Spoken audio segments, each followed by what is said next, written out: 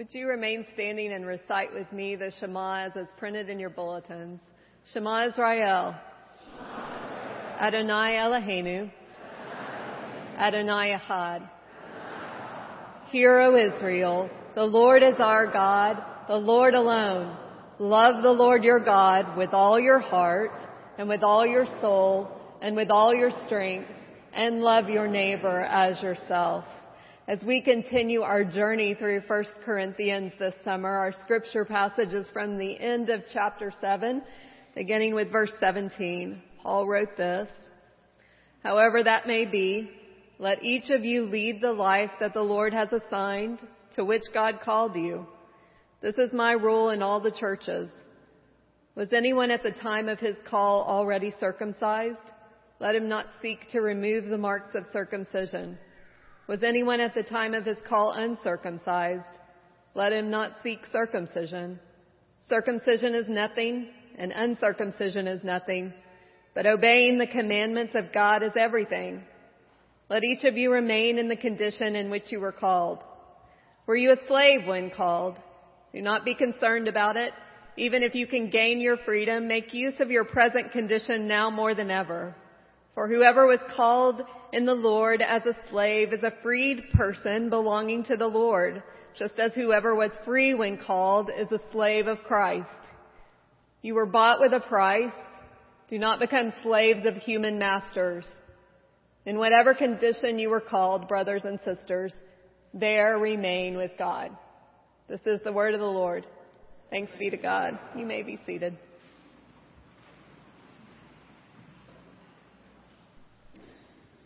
A couple of years ago, I was attending a women's retreat, and a friend of mine who is married to a pastor used Psalm 16 to talk about her life. The boundary lines for me have been drawn in pleasant places. She talked about her kind, charismatic husband, her great children, her sweet church. I know the family well, and what she said was all very true, very genuine. But sometimes I wonder about how pleasant the boundary lines are. When Keith and I were dating in college, I shared with him the thought that I would go to seminary after college and be a pastor. And Keith said, "I want to break up." Now really, who can blame him? One of the first invitations he received when I was newly ordained was to join the clergy wives' hat parade at annual conference. He declined the invitation. Several months ago, I was having a minor medical procedure, and the anesthesiologist asked me if I knew him. Because I don't often recognize people that I should, I responded, "Should I know you?" He said, "Are you a judge or a parole officer?" "No," I laughed. "What do you do?" he said. "Are you a domestic goddess?" "No," I replied, "I'm not qualified. I work at a church and I'm a pastor." He said, "Then lady, you've certainly never seen my face." I don't know if you've thought about it, but it is sometimes wearisome and awkward to be the church lady. And yet, when I consider pastor friends this church has in Mexico and in Burundi, I know that there are others whose boundaries are even more arduous and burdensome than my own. I tend to think that the Corinthians understood this dilemma. They certainly knew who was in and who was out. The society of Corinth was highly stratified. Culturally, they knew what they valued. They valued wealth. They valued family lineage.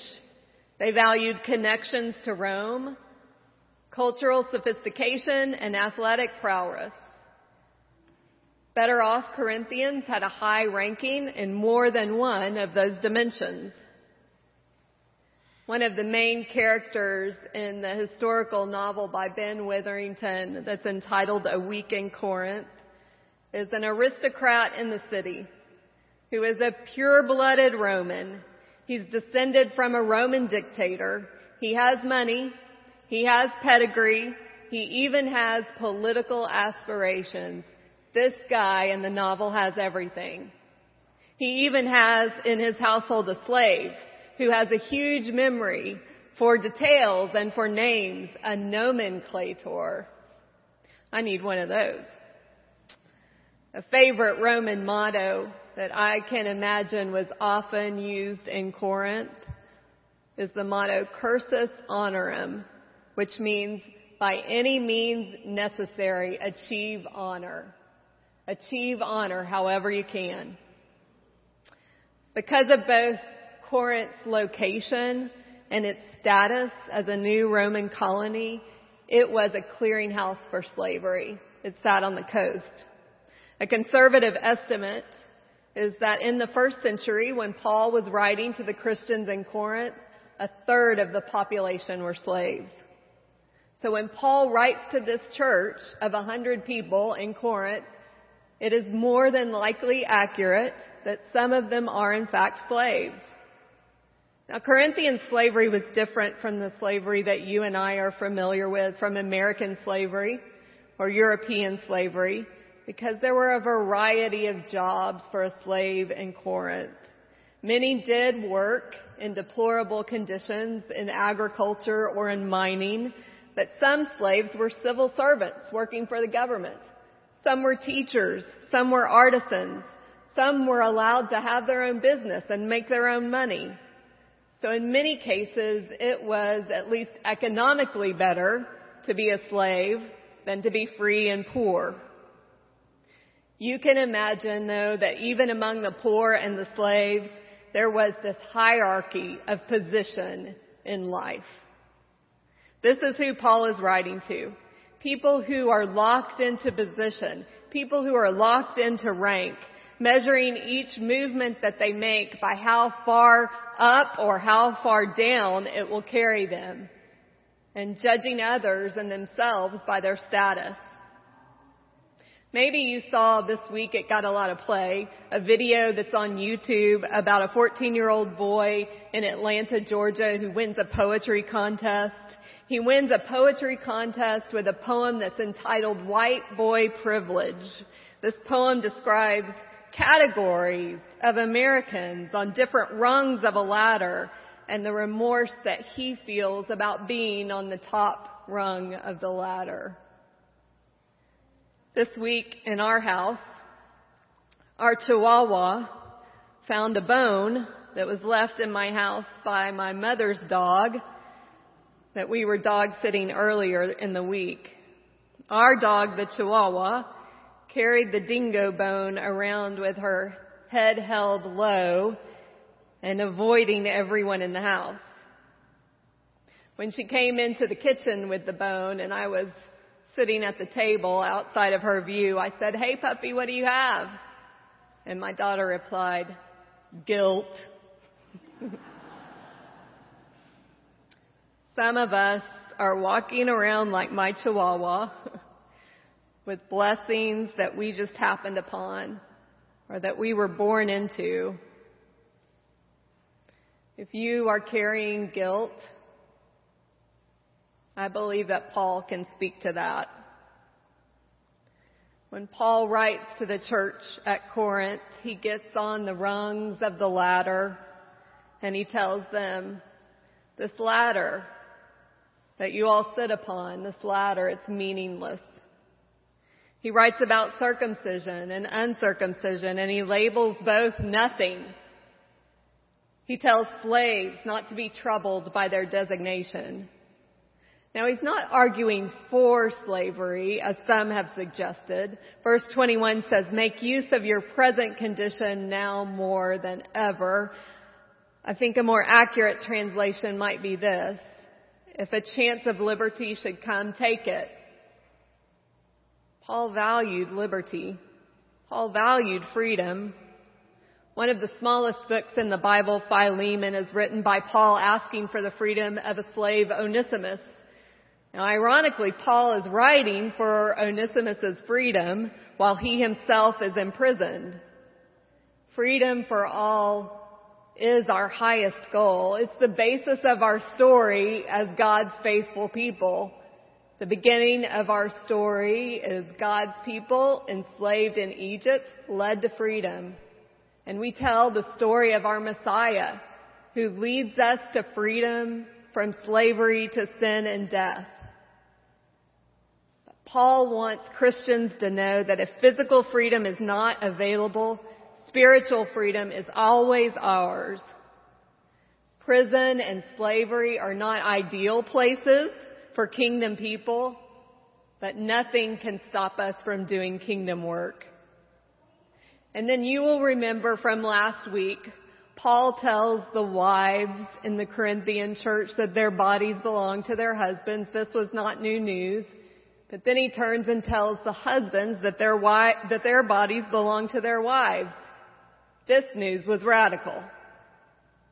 Paul is not dismissing the hardships of many of life's positions, but he is dismissing the importance of any classification we might put on ourselves or on one another. There is another point in the New Testament when Paul writes to the church of the first century. It's the Christians in Galatia. And Paul will put in one sentence this: there is neither Jew nor Greek, slave nor free, male nor female, for you are all one in Christ Jesus. New Testament scholar Tom Wright suggests that this is exactly the point he's making to the Corinthians, just with greater detail. In this chapter, Paul writes about circumcision, he writes about slavery, and he writes about marriage. There is, he is saying, no longer Jew or Greek, male or female, slave or free, for we all are one in Christ Jesus. When we look at one another, our focus is not to be on what divides us, but on what unites us in the body of Christ. Paul would say, don't evaluate yourself or anyone else by the rung of the ladder you sit on. Keith and Daniel went fishing this last week at the coast, and Daniel came home with a great fish story. He was out of the boat fishing in shallow water, and he bumped his foot on a rock. So the adult in the boat took a net to the rock so no one else would scratch their foot. When he pulled the net up, he had a conch shell and a clam. That was not a rock. I would tell you this fish story, and it's true. So often society's values blind us to what really stands in front of us, to who really stands in front of us. It is a truth of our faith that from the earliest time, converts were to focus not on outward appearance or an adherence to a set of rules, but they were to focus instead on inward transformation, who we were on the inside, what the bag holds on the inside, rocks or candy. Jesus told his followers a parable, a story about a Good Samaritan. And when he told his followers about the Good Samaritan, he was not advising them to revere those who got ritual procedure correct or even those who had the appearance of holiness. Instead, he was reminding them that loving God often means remaining open enough to both inconvenient and risky circumstances. Becca Stevens, who is a pastor in Tennessee and runs a business called Thistle Farms, tells a story about one of her employees named Ty. Ty, after a year of clean and sober living, following a 12-step recovery program from addiction, prostitution, and trauma, was rearrested. She was rearrested on an outstanding warrant from years before, and she was sentenced to 3 years in prison. When Ty was asked, how did you do it? How did you not protest the unfairness of it all? She responded, I was in prison, but I wasn't by myself. I could take it because my sisters in Christ, they loved me. They wrote letters. They came to see me. They put money on my commissary card, and they promised they would be there when I got home. When we love beyond boundaries, God shows up, and lives are changed for the better. The 18th chapter of Matthew, Jesus says, when 2 or more are gathered in my name, I will be there with them. Jesus did not say when 2 or more rabbis gather. He did not say when 2 or 3 men gather. He did not say when 2 or more righteous Christians gather. Jesus said, whenever 2 or 3 gather in my name, I will be there. The truth about our faith is that it is contagious. When we live it out in our homes and in our businesses, other people catch it, and we get even more of it. Paul debunked the common wisdom of the time by telling believers to be in community with unbelievers. He told spouses to stay married to unbelievers because their faith was contagious and they could lead one another to greater freedom. And we can lead one another to greater freedom. What is yours to share, I wonder? Don't be picky about who you share it with. Share freely. Amen.